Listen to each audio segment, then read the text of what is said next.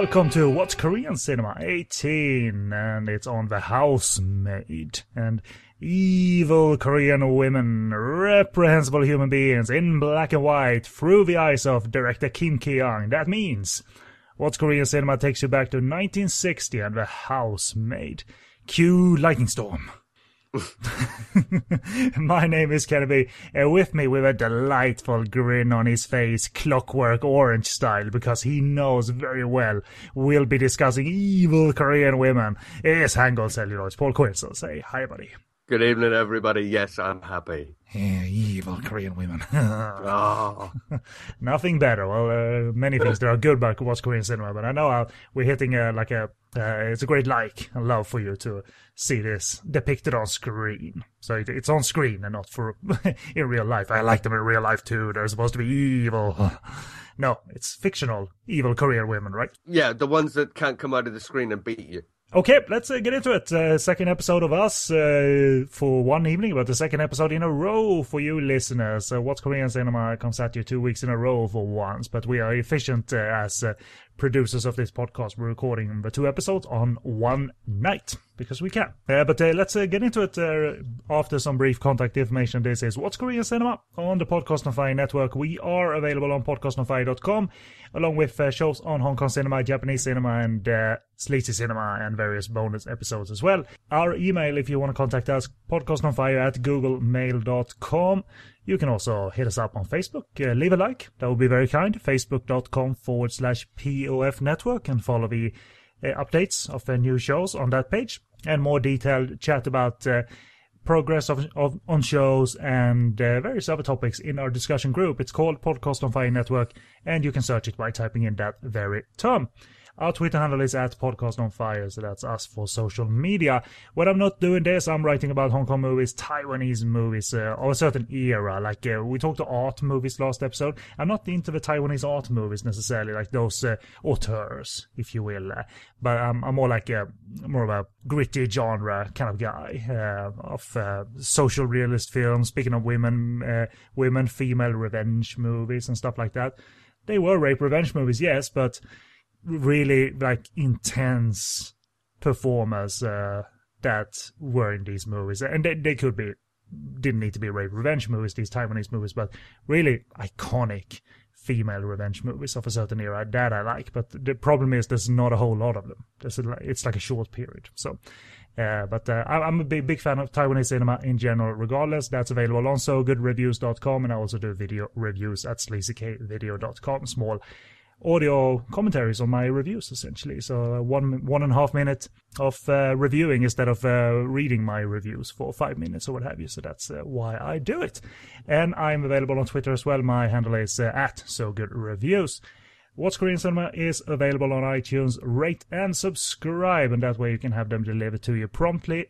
And the rating, you just need to click the star rating. And if you have the time, please leave a sentence or two about the show, what you thought. We would love for you to do so and to see that. And if you don't like having podcasts on your device, maybe you like Snapchatting and having your dog and cat pictures and your food pictures on there. For heaven's sake, you eat so much Korean food. Do you take photos of it as well and post somewhere?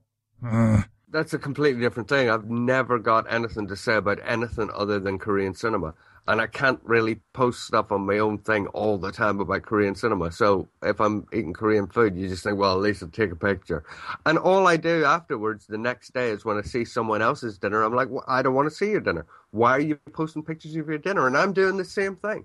So it's just the fact that Korean cinema just takes up everything. So I don't do anything else. Be avant-garde and take pictures of your regurgitated food instead.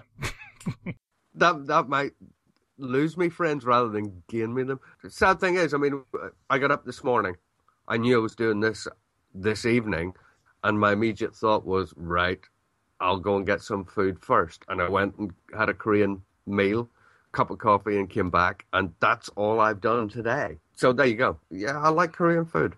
It doesn't need to be in picture form. That's the point. So Noted, and I knew it already. But, I can't promise they're not going to be there. But anyway, you are, Paul, if you have one of those phones, you are able to stream What's Korean Cinema if you so like. If you use Stitcher Radio, go online or download their application from either the Apple App Store or Google Play if your phone supports either of those app stores. And for reference sake, as always, where is your website on the web, your Korean review and interview and essay site? I am Paul. I run Hangul Celluloid. You can find me on Tinternet at www.hangulcelluloid.com.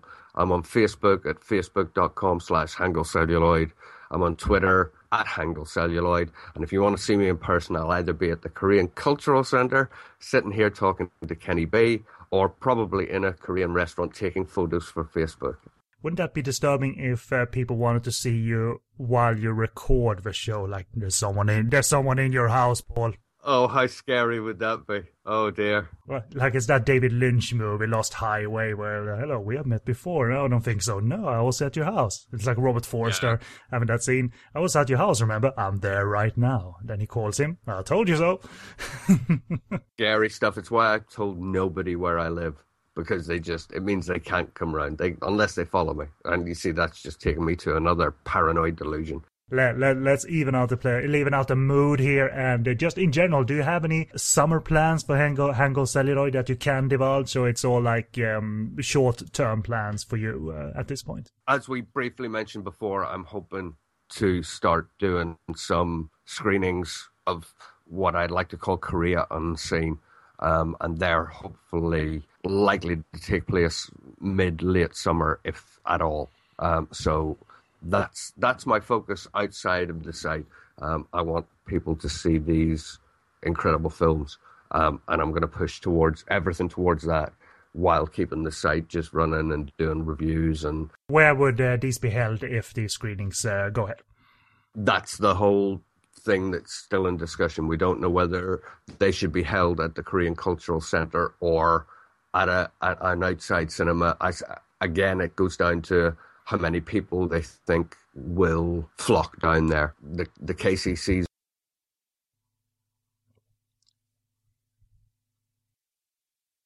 certain light, so they're still sort of humming and hawing about one of the films, which is quite hard-hitting. The others are gorgeous, they're beautiful.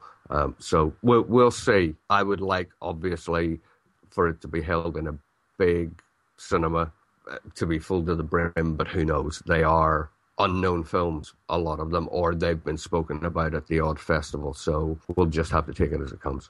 Indeed, we'll see what happens there over the summer and during the rest of the year. But for now, let's have a rundown in terms of what's ahead in the show.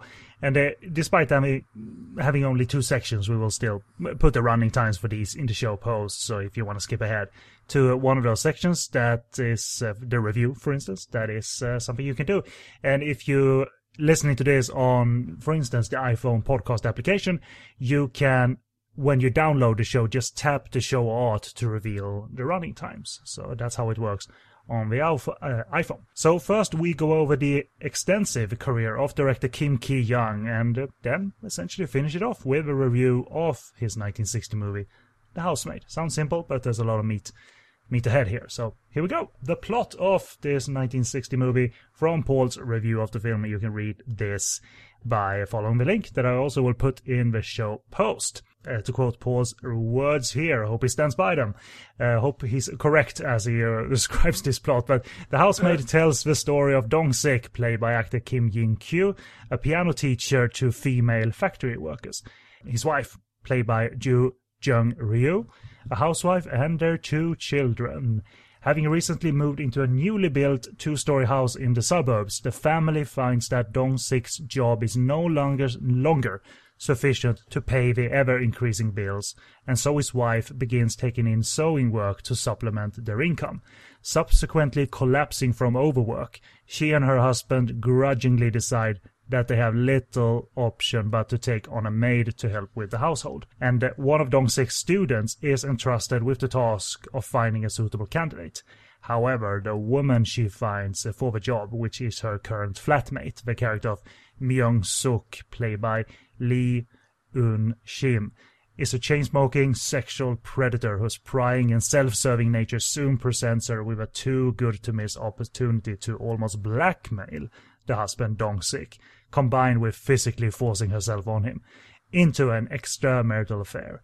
When both the maid and Dong-sik's wife fall pregnant, a battle of wills begins between the two women, and Dong-sik finds himself caught squarely in the middle, desperate to hide his dirty laundry from the outside world and return stability to his family home. But Kim Ki-young, another legendary director, many of them have long careers, shorter careers, and but still, many legends. It's never a bad thing to have, like, on the block, living or passed away. Kim Ki-young is passed away. But first, let's start with a quote from the director. A fairly long one, but I like this. Anyway, so, quote, "I'm a scientist specializing in medicine. That makes me close to a technician.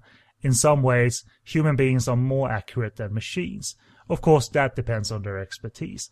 As an independent producer of films, I have to be a type of skilled laborer. There were many times that I had to make a film quickly. At those times, I kept entertainment value in mind. Not once have I made a film for the sake of making the film itself. My taste is in looking through the camera. Filming happens to correspond with that taste. Art films are what Yoo Hyun-mok makes. That's because director Yoo wants to make art films. I just make films by following my heart. So the analysis I leave to all of you. But hey, let's talk of the character of Kim Ki-young. And if you read the summary on Wikipedia, you will read something different compared to a lot of directors we cover, as Kim was said to be known for his intensely psychosexual and melodramatic horror films, with a focus on female characters in particular. Consider my interest peaked when I read something like this. Hey, this is new. Not just like politics and romantic melodramas and that's it, but psychosexual and melodramatic horror films. That's like, what a combination. Boom! And it seems like he corresponded well to that description. But he was born in Seoul in 1922 into an educated and artistic family that prompted, in a positive sense, Kim to go into the arts as well. While attending high school, Kim showed he had a great talent in music, painting, writing, and even had poems published and awards given to him in at least one painting competition. Having said all that, Kim's main interest was in medicine, as he said in that quote, and although he didn't gain admittance to further his education immediately, he kept at it by studying abroad in Japan, saving money for his reapplication while also realizing that cinema and theater was becoming a lifelong interest. When returning to Korea in 1941, he further immersed himself into drama studies, deepening his interest in classic Greek theater, Stanislavski's theories on acting, and around 1945 formed a theater group called the Little Orchid. He did eventually get a degree in dentistry, so studies for a profession outside of drama and acting and creativity was achieved. So he had a good backup plan, if you will. And that happened in 1950, but he formed the National University Theatre in 1949 and started staging many Western theatre works. And eventually Kim Ki-young married actress Kim Yoo-bong, who he stayed married to for the rest of his life. She was an actress who worked at this theatre while studying at university herself. And as for the actual film career, or career making moving art on cellular, because we're not quite there in terms of fiction film work yet. Kim Ki-young was given a chance to work on producing newsreels and primarily writing the scripts for these newsreels. And with help from fellow Pyongyang National High School graduate Oh Young-jin, Kim got a job working for the United States Information Service and would go on to film 20 documentaries for them, including an award-winning one. It's possibly obvious, but it should be noted that these were kind of, for all intents and purposes, propaganda newsreels for the US. But the film and creativity experience gained would lead to his feature debut called Box of Death from 1955, which is a now lost film about war orphans made on expired film stock and camera borrowed from the United States Information Service. Lost, but said to have been successful or noticed to a distinctive degree at the time. From the get-go, making an impact. And as did his second movie, Yangsan Province, which was the second most successful Korean film of 1955, even if not critically. The critics were actually quite harsh, reportedly, when this movie came out. But historians and scholars looking back at Yangsan Province begin to see traits being born in Kim Ki-young's work, such as fantasy elements that are actually present in a lost ending to the film. But I don't have the context of it because I haven't seen it. Don't know if that movie is available or not. Do you know that offhand if Yangsan Province is in another version available? I've looked up for it for years and never been able to find it, so I'm assuming not. But it featured fantasy elements and even genre blending, genre mismatch, if you will. But Kim was wise in a way to jump on the popular melodrama bandwagon too, forming his own production company and producing his very own, such as Touch Me Not from 1956, but further switches back to social conscious realism would follow. He didn't stay in melodramatic territory either as producer or director, and that included movies like Defiance of a Teenager, that actually got him all the way to the San Francisco International Film Festival the year after it was made for a showing of the film. So there you are, international exposure for Korean cinema at that point. And during the end of the rule of Syngman Rhee in 1960, and with General Park Chung-hee ascending to power, filmmakers were experiencing and taking advantage of a more relaxed governmental control of the film industry for a while, and started to experiment. And that's where The Housemaid comes in with its theme of sexual obsession, murder, rats, and in the end, and still today, it's regarded as one of the greatest Korean movies ever made.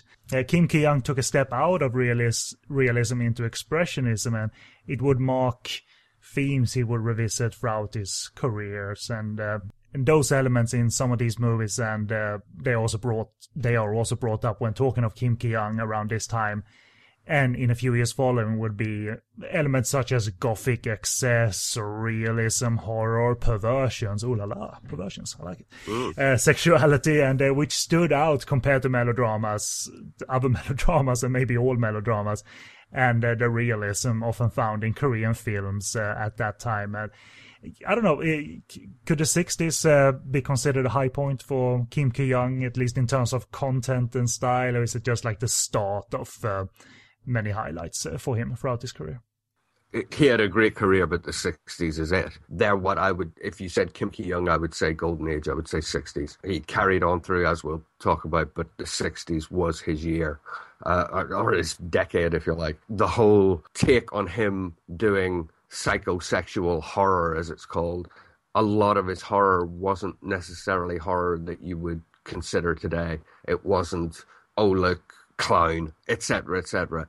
The horror was, he knew what would scare Korean people in terms of what those people were. If you look at The Housemaid, the evilness of that female, the whole idea that a woman who is allowed to do what she likes will destroy mankind, scared the willies out of men.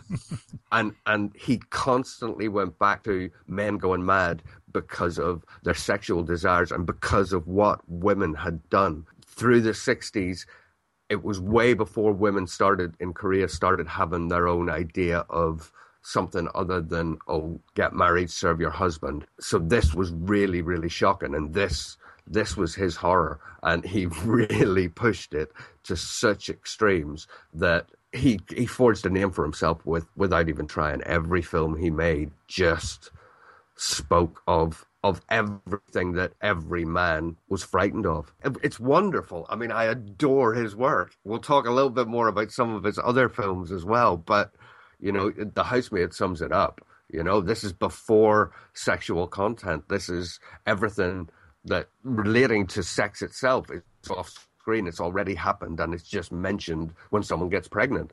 Doesn't matter. This is about the evilness of uncontrolled women.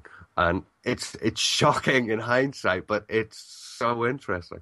And they're radically new, it sounds like. Yeah. Was there a lot of like, okay, let's copy that style, like let's bring in 20 other filmmakers to kind of, you know, copycat Kim Ki-young, or was he pretty alone on the block? he was pretty alone on the block for a fair portion of time. No one else had the nerve to do what he was doing. He got away with a lot that he shouldn't have got away with. And he did it with such style because essentially underneath it all, he was brave enough to do what the Korean psyche wanted. He was saying, you've got to look at traditionalism. You've got to look at married family. That's what's important. Anything that jeopardizes that will destroy us. That was his thing. And he just did it in a way that's just so evocative. It's incredible even today. But essentially, he was on his own. He was a trendsetter. He was years above anyone else. And despite the 1970s meaning tighter government censorship after a period where they could get away with stuff, it also meant low audience attendance, and Kim Ki-young continued working as an indie director, still working, but working with lesser means and lesser exposure, I suppose. He produced what is quoted as some of his most innovative and personal works at this time in the 70s, such as the second in the Housemaid trilogy called Woman of Fire from 1971. This brought in stronger colors such as red and blue compared to the original stark black and white photography. And ultimately that was an award winner, even internationally, for both Kim and actress Yuri Yoo-jung. He worked small but managed to produce box office successes during this time. And for instance, 1972's Insect Woman, like really striking English titles, sold over 100,000 tickets in Seoul. So A Woman of Fire, 1971, and a movie we'll mention a little bit in this biography, A Woman of Fire, 82. How connected are they to The Housemaid, story-wise, or are they just variations of the same story or the same themes, kind of, or what do you know about that? Woman of Fire, 82 is throwaway, really. It turned to melodrama, so we'll mention it briefly in a minute, but Woman of Fire in 1971 was essentially The Housemaid remade from a different perspective. When you look at The Housemaid, it's the evil woman coming into a family home, a family who's moving forward and building a house and getting financially, moving up and up in the world, which is dangerous, I guess. And that was the thought at the time. In 1971, he took it from the other point of view, the idea of a singing teacher rather than a piano teacher, living in the city, and country girls coming to Seoul to use their feminine wiles to get what they want, to make a living, to find a man, really proactively finding men rather than waiting to be swept off their feet, I guess. And that was,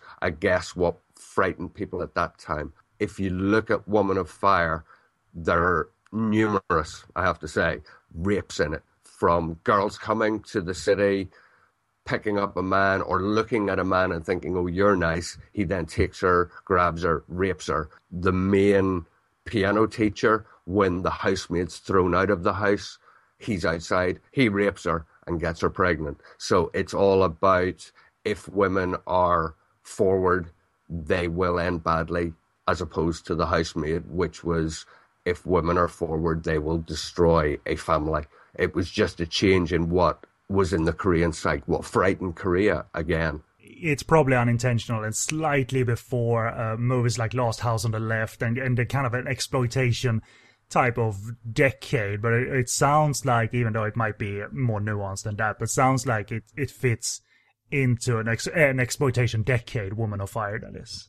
It really does. It really does. And in the 70s and into the 80s, the influence of Western films on Korea grew and grew and grew because, there were virtually no Korean films being made, as we've already said. So that influence obviously pulled itself in, and every time they pull something in, they turn it into the Korean thing, that what scares us, what's going to destroy us, what's going to pull us apart.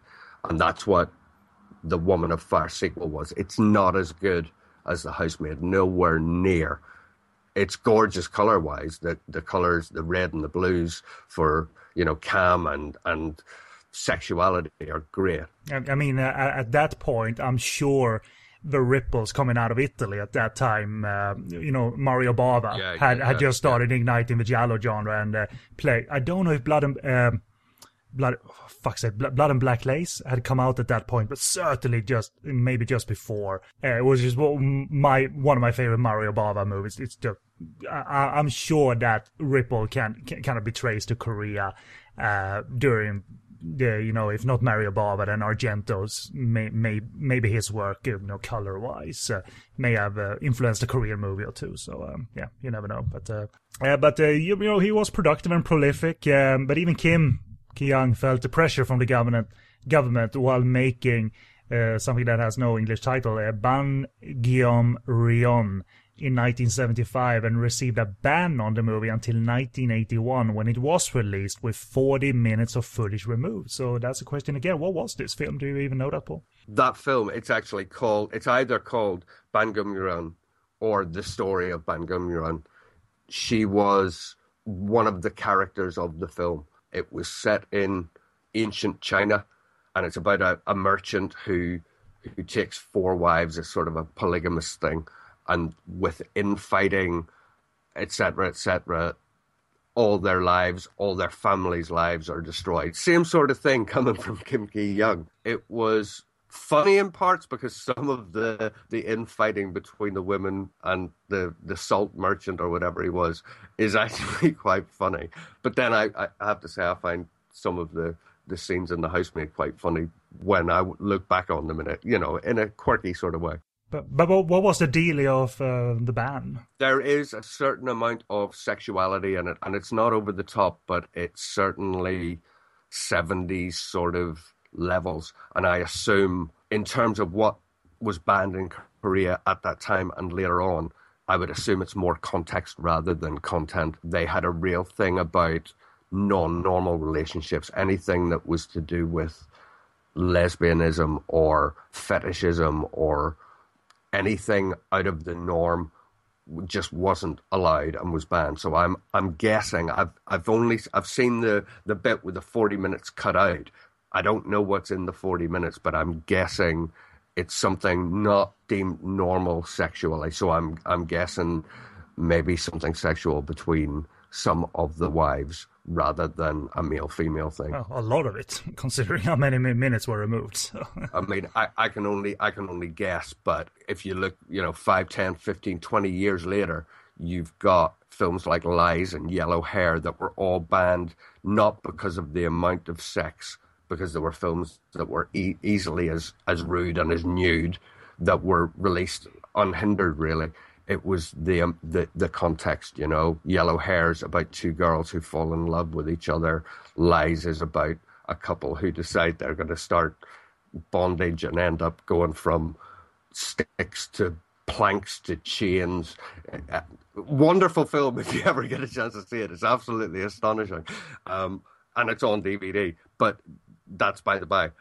I assume this is something that was deemed non-normal sexuality, something that has to be held back from the public because, as always, husband, wife, stability, that's the only time sex is allowed.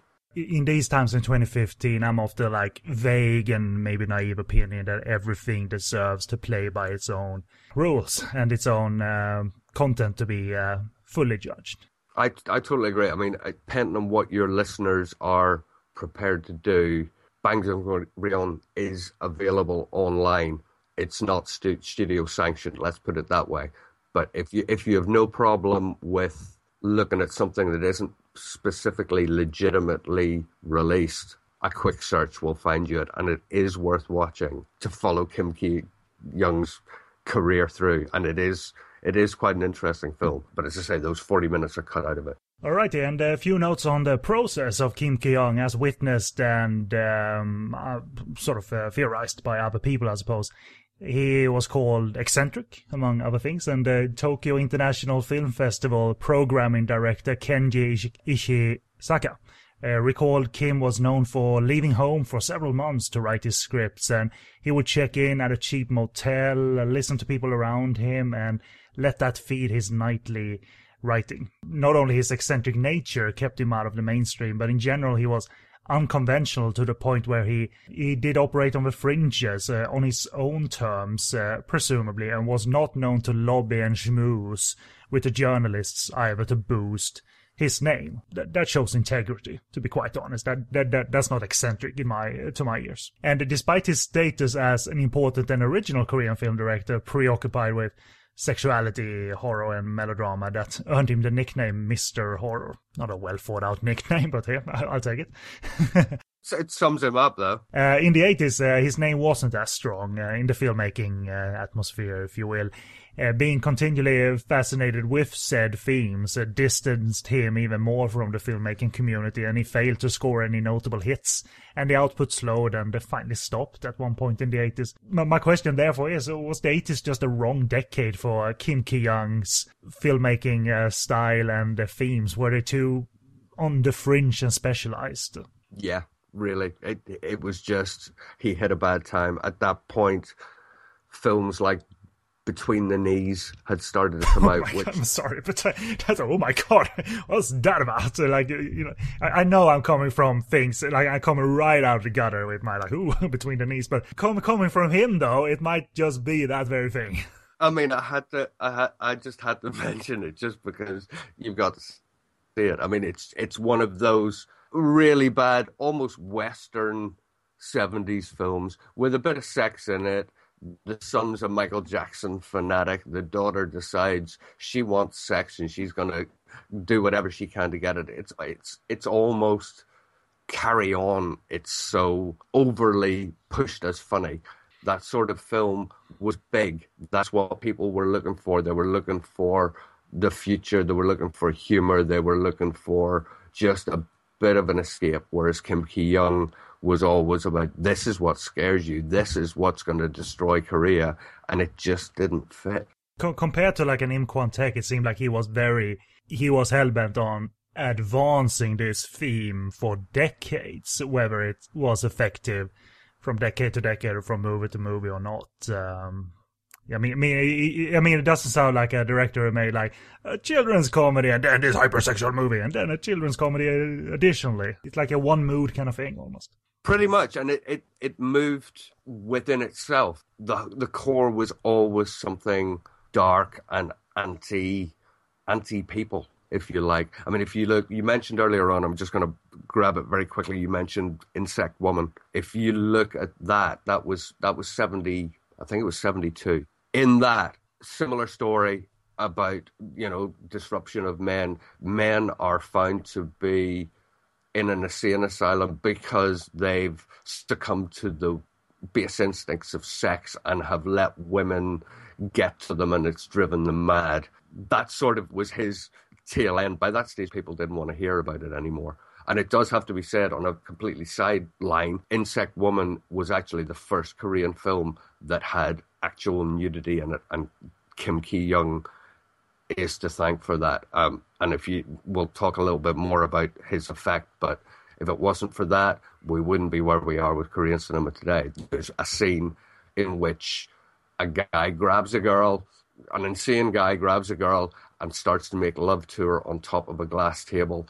And Kim Ki-young takes the camera under the glass table. He rips her blouse and you see her breast. Knowing about the films that had come before Insect Woman, when I saw that in the Korean Cultural Center, I nearly leapt out of my seat and screamed at the screen going, look, it's a breast! These are the basics of men and women. Okay, Paul? Women have breasts. It was so shocking compared to what's been before and even what was going on at the time, that it opened doors, if you like. It really changed Korean cinema, and it almost led to the very films that would shun Kim Ki-young, the Between the Knees, the romps, the sex comedies that he didn't fit into. And the sexuality that they showed was only there because he'd opened the door by finally allowing nudity to be seen on screen.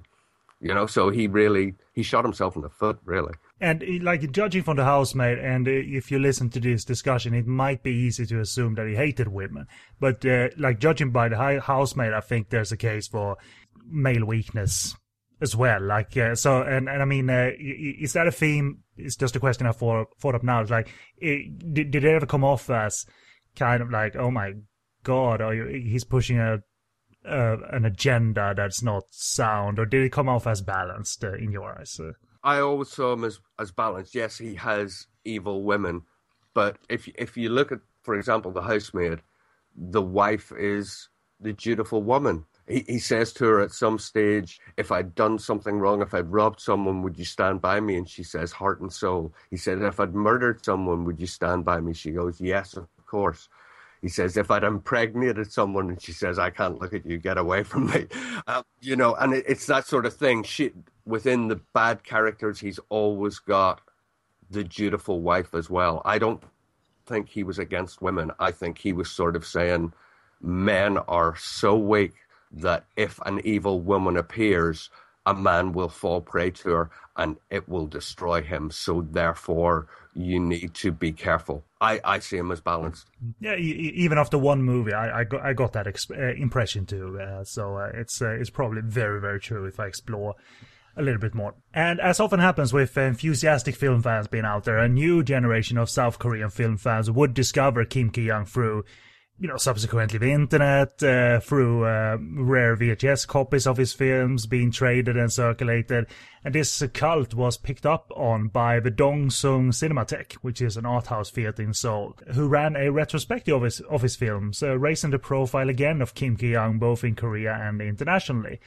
And in 1996, his film received a 5-movie-strong retrospective at the Tokyo International Film Festival, and Busan International Film Festival in its second year continued enlightening new audiences of Kim Ki-young's legacy. And the enthusiasm from the audience was very much felt through the feedback given to the organizers. The actual sad ending to this positive wave of popularity is that while preparing a comeback film to be titled Diabolical Women, here we go again, and having received an invitation to Berlin's International Film Festival, Kim Ki-young and his wife were killed in a house fire caused by an electrical short circuit on February 5th in 1998. I didn't know this, Paul, and while I did the research, I didn't read it all through.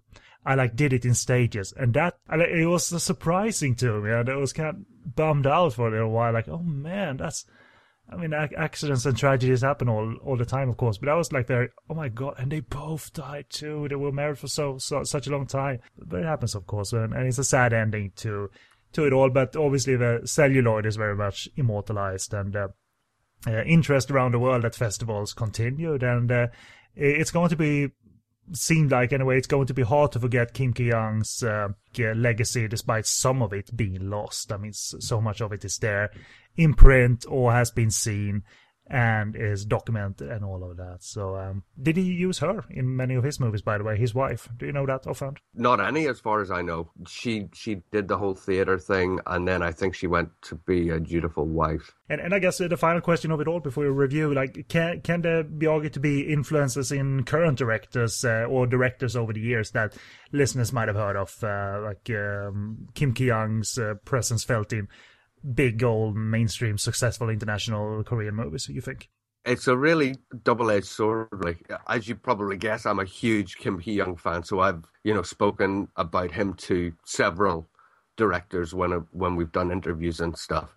And if you take a huge director like Ryu Seung-won, big fight scenes, blah blah blah, he was hugely influenced by him.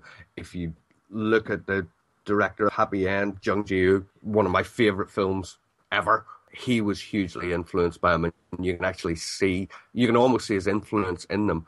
On the other hand, when I interviewed Im Sang-soo, who did the reinterpretation of The Housemaid, I said, okay, you've done a remake of The Housemaid by Kim Ki-young. Fuck you, it's not a house, it's not a remake. Apart from the fuck you, it was virtually that. It was don't ever call it a remake. He actually said, and for anybody who's interested, the interview's on my site, go and have a read and whatever. He talks about The Housemaid original and the newer version a lot. But he actually said he was asked to do it. He knew it was by Kim Ki-young, and I'm almost quoting from memory here. He said he found no honor in it and was not influenced by it in any way. So you get the other side of it where he's just saying, and I think he was lying, I'll be honest with you. He's sort of saying he had no effect on me, didn't affect anything I do. And I think it was more him trying to make The Housemaid reinterpretation be seen as an independent thing rather than a remake. But he did specifically say Kim Ki-young means nothing to me, which I think is quite sad, because the amount of sexuality and politics and this is Korea that's in Im Sang-soo's work wouldn't be in Im Sang-soo's work if it hadn't been for Kim Ki-young. Yeah, I'll certainly get to the Housemaid remake reinterpretation quite soon. But let's jump into a review and my quick opinion. And I'll ask you this question at the same time: is it wrong to say I had a blast with this film? It's not wrong at all. It's phenomenally fun. It is, because considering how it ends, which we won't reveal, I think you know how it ends. Like, it's this little coda to the film. I think it's safe to say Kim Ki-young wanted to have some fun too. It's a very entertaining, expertly handled descent into kind of messed up darkness, violence, and reprehensible human nature and actions. Notice I didn't say reprehensible like female nature, because I think, as we said, this is both females and males showing off their worth sides. And I'm not saying female first in like it saying that they're way worse in this movie. That's just the way I'm saying it here. So that's my quick opinion. In your own words, though, for the sake of the structure to the show, in short, what do you think of The Housemaid? The Housemaid may very well be the best Korean film ever made. Even better than Sopyeonjae, considering how you waxed lyrical about that last week. I love Sopyeonjae, but... Damn it, I forgot about Sopyeonjae. Got it. Darn it! Without The Housemaid, Korean cinema wouldn't have moved forward the way it did. He redefined everything, and he did it perfectly. He hit darkness that had never been hit before, and he managed to do it in a way that when you watch it, you enjoy yourself thoroughly from start to finish. The disgraceful actions of that housemaid, the way she deals with a rat, which we'll talk about. I've got a grin on my face now, the same as I had when I rewatched it. I've seen The Housemaid hundreds of times. So influential, so much fun, and so darkly, darkly wonderful. There's a prologue, kind of a thing where you see a family read a story about, did you read that this husband had an affair with his housemaid? You know, it opens up questions, of course, that if it's expected to fall for the housemaid because she's such a core in the household. But that obviously opens up the question, is that the male's easy way out? They so to say, rational thinking to commit adultery. So, but it's an it's an interesting question brought up.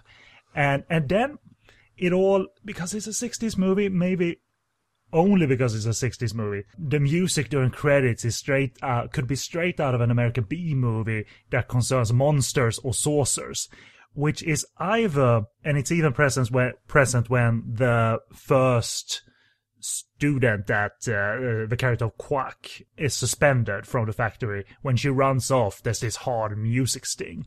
And I'm wondering, do you think that it's Kim Ki-young's particular tool here, or is just a common 1960s way of emphasizing stuff through music stings and dramatic, almost like public domain music that you could probably hear in fucking Night of the Living Dead as well? Like, it's that dramatic, you know. But do you think it's his particular tool here, despite? I think it's his tool. There are other films, you know, suddenly in the midst of night that have that sort of thing, but nowhere near as horrifically as The Housemaid. From the first frame, you almost turn the volume down. It just blasts your head off, and it keeps going. And even the title card is sort of runny, like akin to blood. So it's like, okay. And I mean, on a very sideline, I love the fact that in with all that really hard-hitting music, you've got the two kids playing with a cat's cradle, and it just gets more and more complicated as the titles go on. And essentially, he's just telling you what's happening in the film. It's going to get more and more twisted, entangled, as the music gets more and more twisted and entangled to the point where it almost jumps out of the TV. This is his thing. It's an extrapolation of everything before it, but it's his. It will show up physically in the movie too. Like he likes to hammer home points through, again, like genre fare, a global genre fare, like lightning storms hits when a certain dramatic thing happens in the household. And it almost seems like he delights in featuring that, because it's not a serious statement about this and this and this. That's what the lightning storm signifies. But it seems, I don't know, I can't say for certain, but it seems like he's having fun. I think he's having fun. I've seen a lot of Korean films, and Korean films have a lot of heavy storms in them. I've never, ever seen a film where there's been more rain and more lightning than The Housemaid. Every time something happens, the lightning cracks and there's rain outside. I'm surprised that poor housemaid didn't drown. She spent so much time outside in the rain. He's pushing everything to the extremes, and it works like a charm.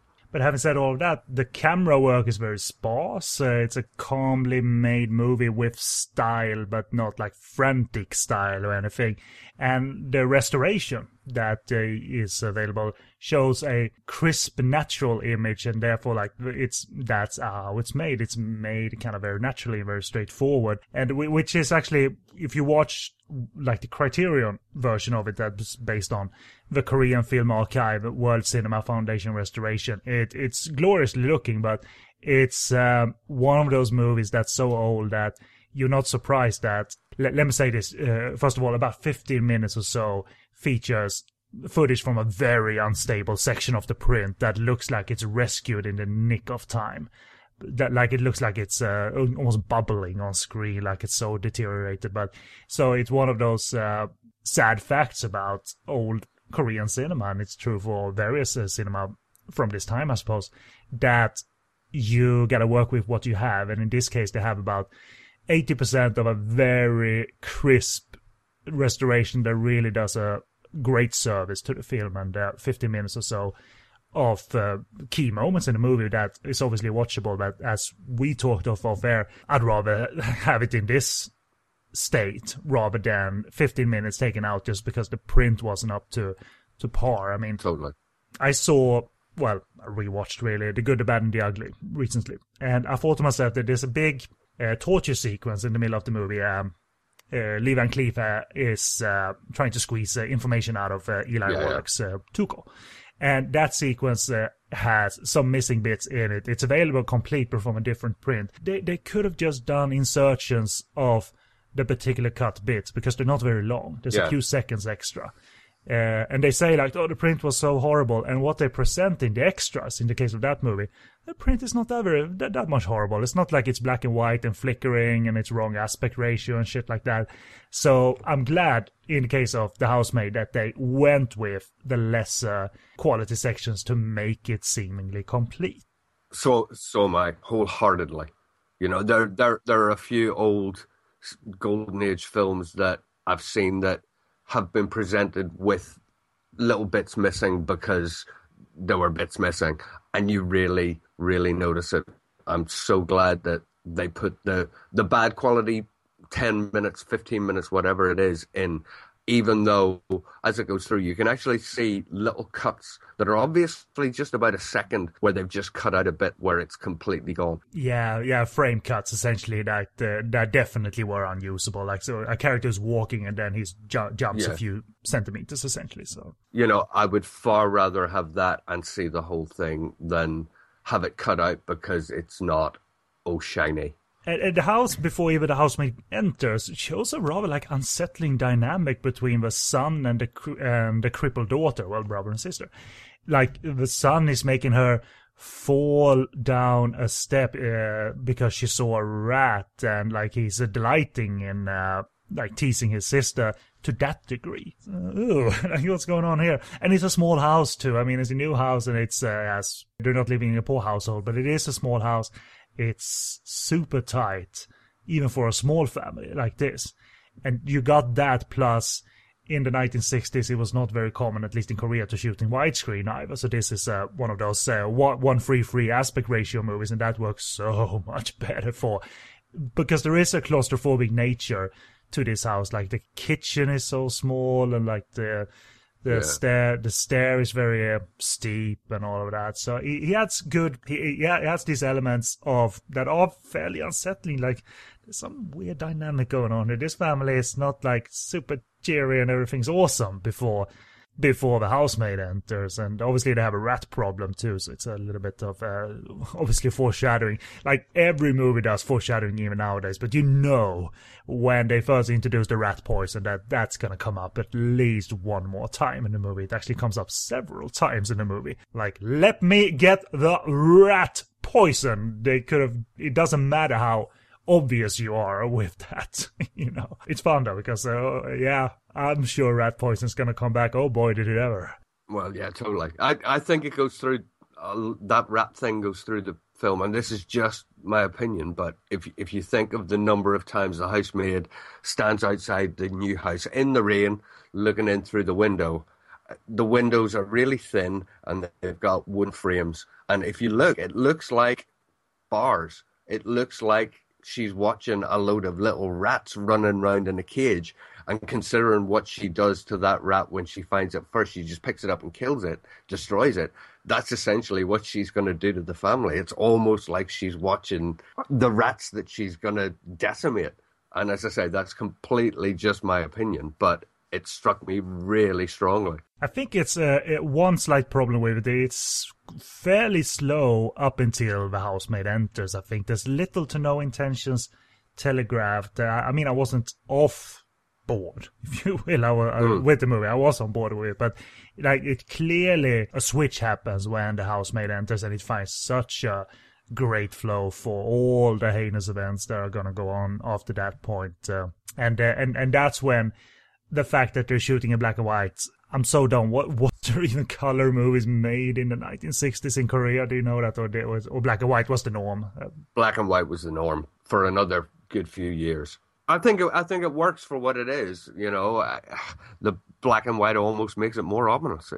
It works the way an old Hitchcock movie works, and I've got something that's reminded me of something else, but we'll talk about that in a minute. Well, go for it, dude. While we're on the subject of the contrasts of white and dark, which is why black and white is so alluring. Like I'm not thinking it's a bad thing. I think it's a wonderful thing for it. But go ahead if you want to talk about Hitchcock. When you look at that rat poison thing that we've been talking about, there's a whole constant thing of, has she poisoned the water that she's given to the son or the daughter or whoever?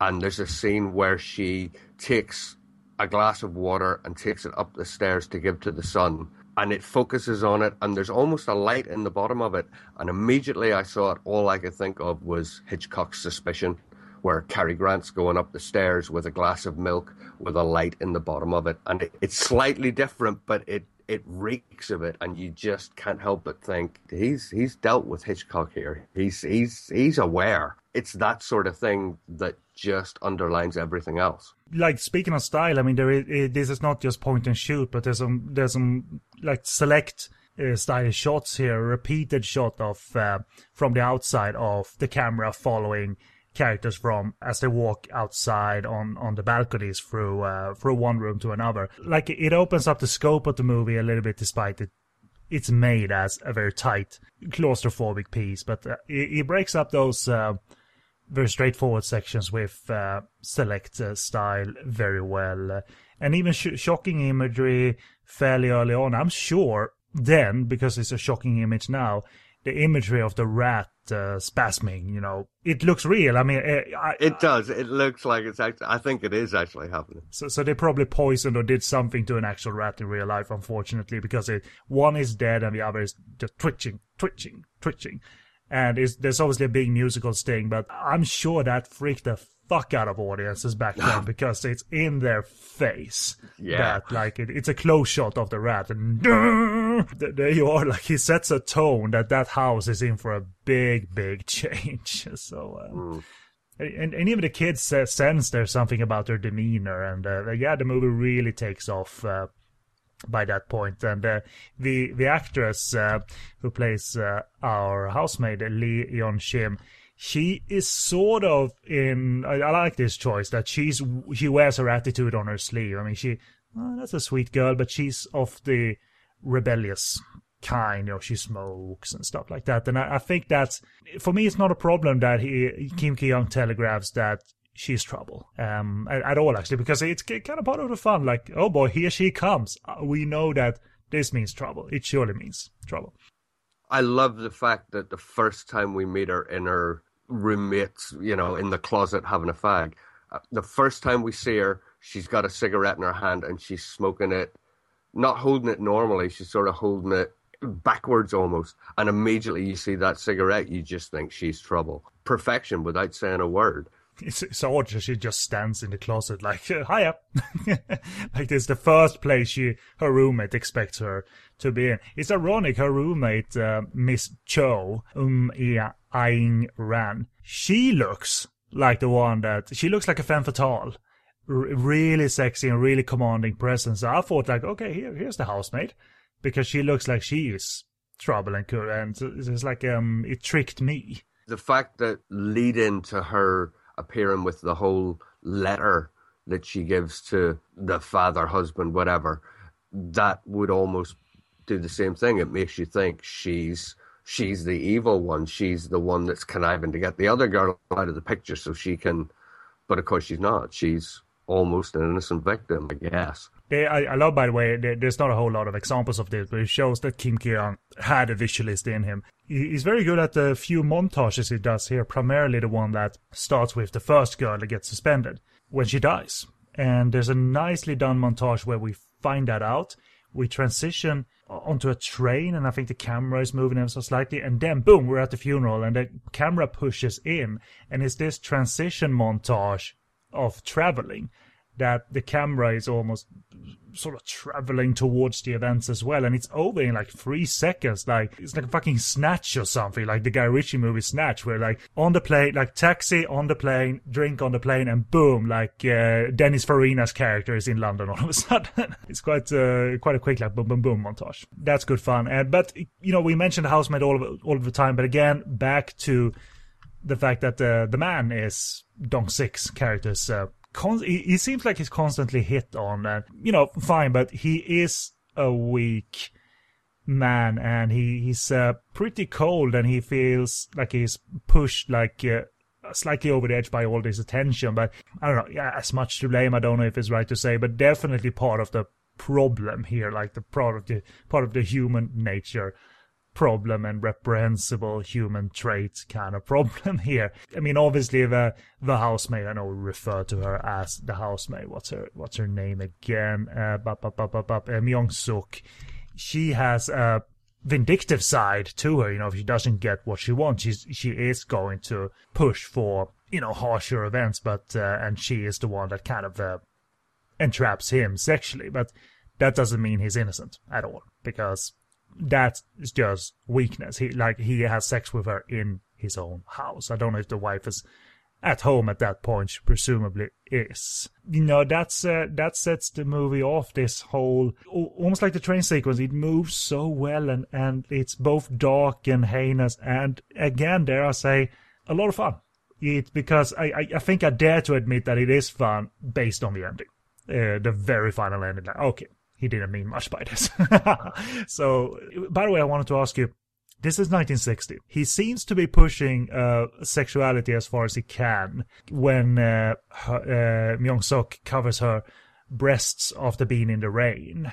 And, is this him pushing it as hard as he can for 1960, or was this acceptable on some level anyway? This was him pushing it. I mean, when she, especially when in that scene you mentioned, and when she takes off the top of her dress, you don't particularly see anything, but the fact that she's from the back naked down, and you can almost see a curve of her side. That's huge for 1960. It does also have to be said that if you look at the characters that they use, it's big in terms of that as well. The main male character, Kim Jin-kyu, and his wife, Ju Jung-ru, were, if you like, I've mentioned Cary Grant before, but they were the Cary Grant and Doris Day of their day. They were huge. They were in thousands of films, numerous films per year. They were the idols. So him being lusted after was natural for audiences to see. Him being brutalized by this housemaid was just even more shocking. And the housemaid actress had only done, 2-3 films? So they've really pulled someone that's just completely, virtually unknown and said, "Look, this is an evil woman," so that they could get away with it. It works like an absolute charm. After this sequence is punctuated by, because this is the sin, like, oh man, it's on now, and there's a scene outside the house where lightning hits a tree, acting as punctuation to this sequence where he falls for this temptation, or like that is on the nose. But is it too on the nose, Paul, you think, or is it just why not? Like, that's fun. I think it works. It's so excessive that everything, that scene, you look at it and you think, wow.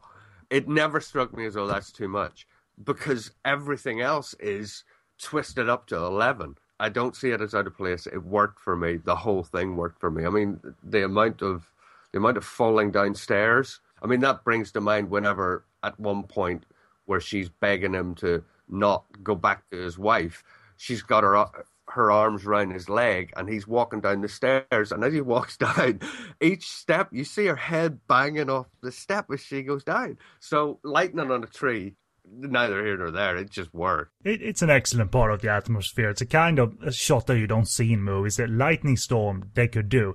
Here they rig up a little explosive charge to act as, you know, the thunder and the thunderstorm, and actually, you know, hitting the tree and stuff like that. So I thought that was like, just go a little bit deeper technically to punctuate the sequence. I like that choice a whole lot, and it totally sets off the movie in it is uncontrollable fashion. Like, there's plenty of darkness ahead, as we said, human nature being what it is, and you experience this as a dark and unsettling movie, partly, but because of the lengths he goes to punish each and every character, which we won't spoil. There's several deaths in the movie, right?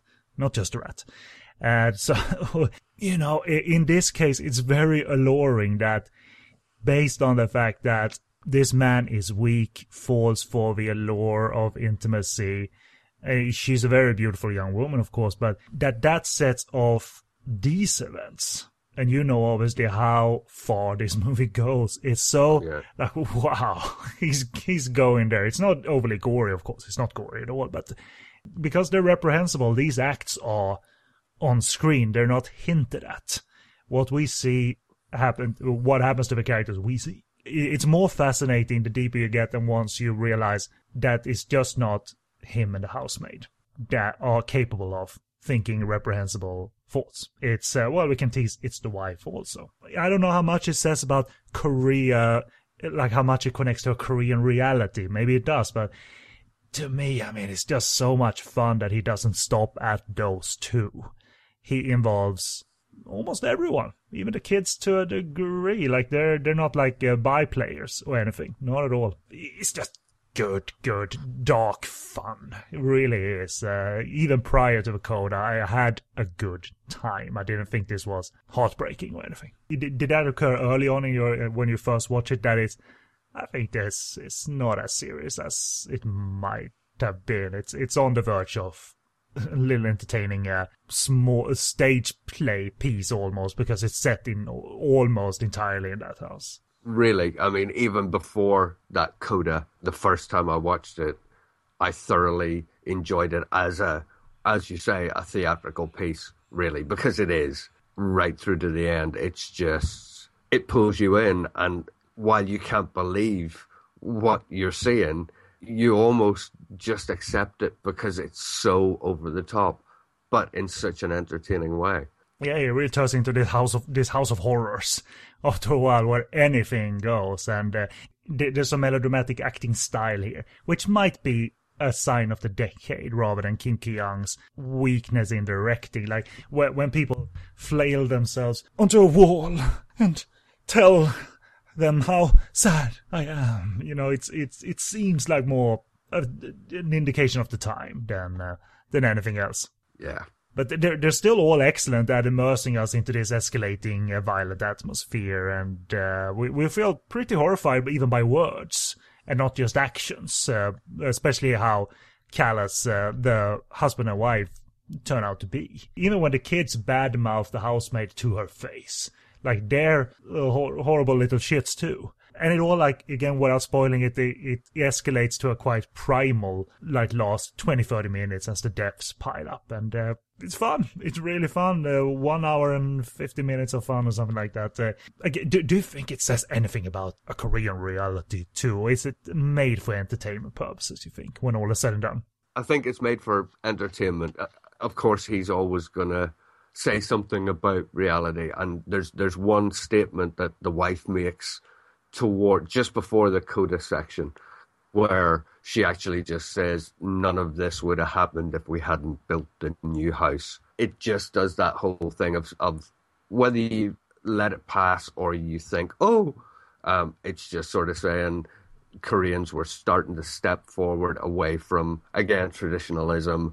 And Kim Ki-young was saying, if you want to look, this is what I'm saying. Stepping away from traditionalism is going to ruin your life. You're going to get evil women heading towards you because you're greedy. And I think it works beautifully on that level, but it's more entertaining than anything else. And I think that can be said of most of Kim Ki-young's films, regardless of how dark his stories are. They always have entertainment at the core, because as you said, he makes films to fit his tastes. He makes films that he would enjoy, and enjoyment's the hub of the whole thing.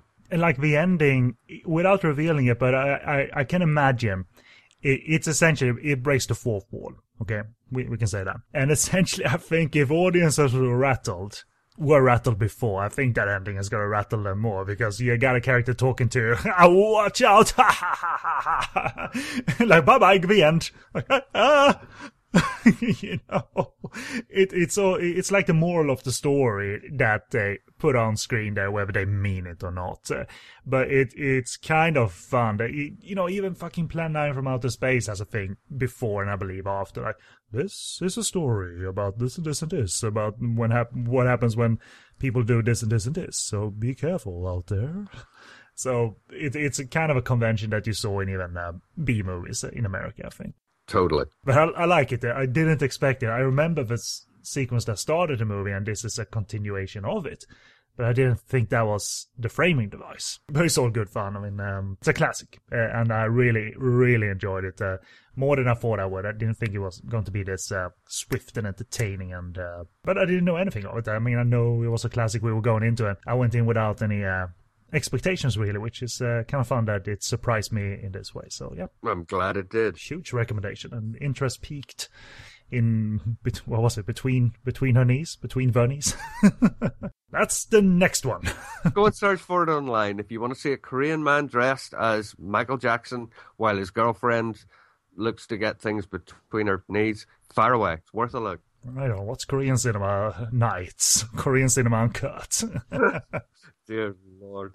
All right. Any other notes before we go availability routes? I've got two very quick things to say.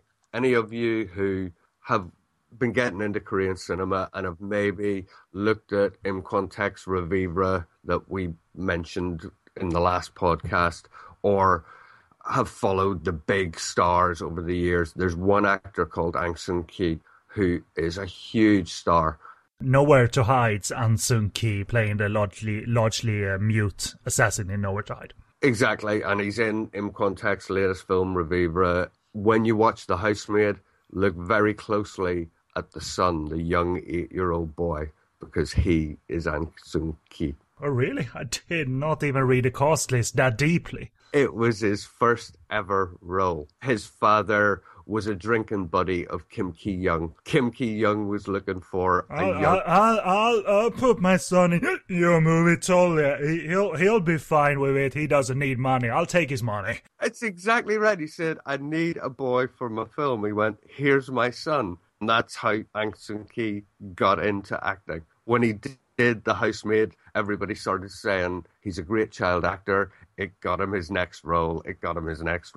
And he's now one of the biggest Korean actors ever. But yeah, have a look. It's An Seung-ki as an 8-year-old boy. And not bad too. I mean, for someone who was thrust into it, he's pretty good. He's part of the ensemble that does very well.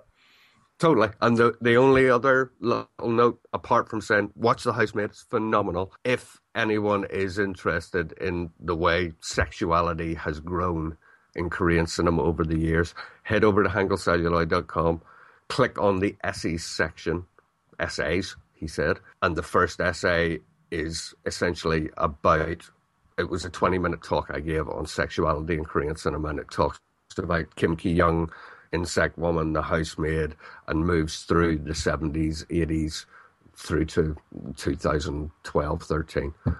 So if you're bothered, you're interested, go and have a little look. As for availability, there was a DVD release prior out of Korea of The Housemaid that is now out of print, and that was based on because the release date, I believe, is after the 2008 restoration. I think that was it. There's a little pretext about the restoration before the movie starts. But the Criterion Collection in the US has the title in their library, where it's, as far as I know, only available on Blu-ray anyway, in the Martin Scorsese's World Cinema Project box set. So it's quite expensive to get, and I'm not sure it's available on its own. Correct me if I'm wrong. It's available to stream on the US streaming service Hulu Plus, because the Criterion catalog is available there. So if you're a subscriber to Hulu Plus, you can watch Criterion movies galore on there for a very, very low price per month. Like they have all the Satoichi movies, for instance. So if you don't have the big Satoichi Blu-ray box set, you can watch the Satoichi movies on Hulu Plus. But what I got... I don't have Hulu Plus currently. I had a subscription before. I rented it on the US iTunes store, because you can get The Housemaid separately from the box set for like $4 watching in HD. And I know I'm registered in Sweden, but there are legal means to get stuff on the US iTunes store. In short, register a US account, and there are sites that allow you to buy actual valid legal like coupon codes. So you're putting money into the system is my point. So you can get it there, and for $4 to stream it in HD, it's worth it. But I would rather have a separate Blu-ray release, because I don't know anything about the other titles in the World Cinema Project box set, and it's quite an expensive one. Criterion Collection titles are expensive anyway, but I would love a separate release for The Housemaid, actually. So that's that. But next time, there's nothing announced, but Paul and I, we like to mostly pick something older from the Kofa YouTube channel. This is actually not on the Kofa YouTube channel for whatever reason. Ask around if you know, Paul. I'm not too sure it's due to Criterion having the titles, because that's for America. And the Korean Film Archive are the ones that co-restored it, with the help of even Kim Ki-young's son, I believe. As we spoke prior to the podcast, the fact that it wasn't on Kofa came as a massive shock to me. I don't get it. Whether it is the Criterion thing, I don't know. But as you say, it's US, so who knows? Yeah, I even tried, because there was an unsubbed version from a private YouTube account that was just The Maid. So I thought typing in that, but no, I didn't come up with anything. So, but regardless, that's how we like to pick something from the Kofa channel, and something slightly newer, I suppose, a few decades later. So we'll announce that further down the line. But we're not fully done. Because going up at the same time as this episode, fooled ya, we're not done. We are doing a website-exclusive bonus chat, me and Paul, on The Housemaid remake/reimagining, or whatever that director feels it is, that was released in 2010 in Korea on the movie's 50th anniversary, nonetheless. Is it 50? Yeah, 50. Yeah. My math is...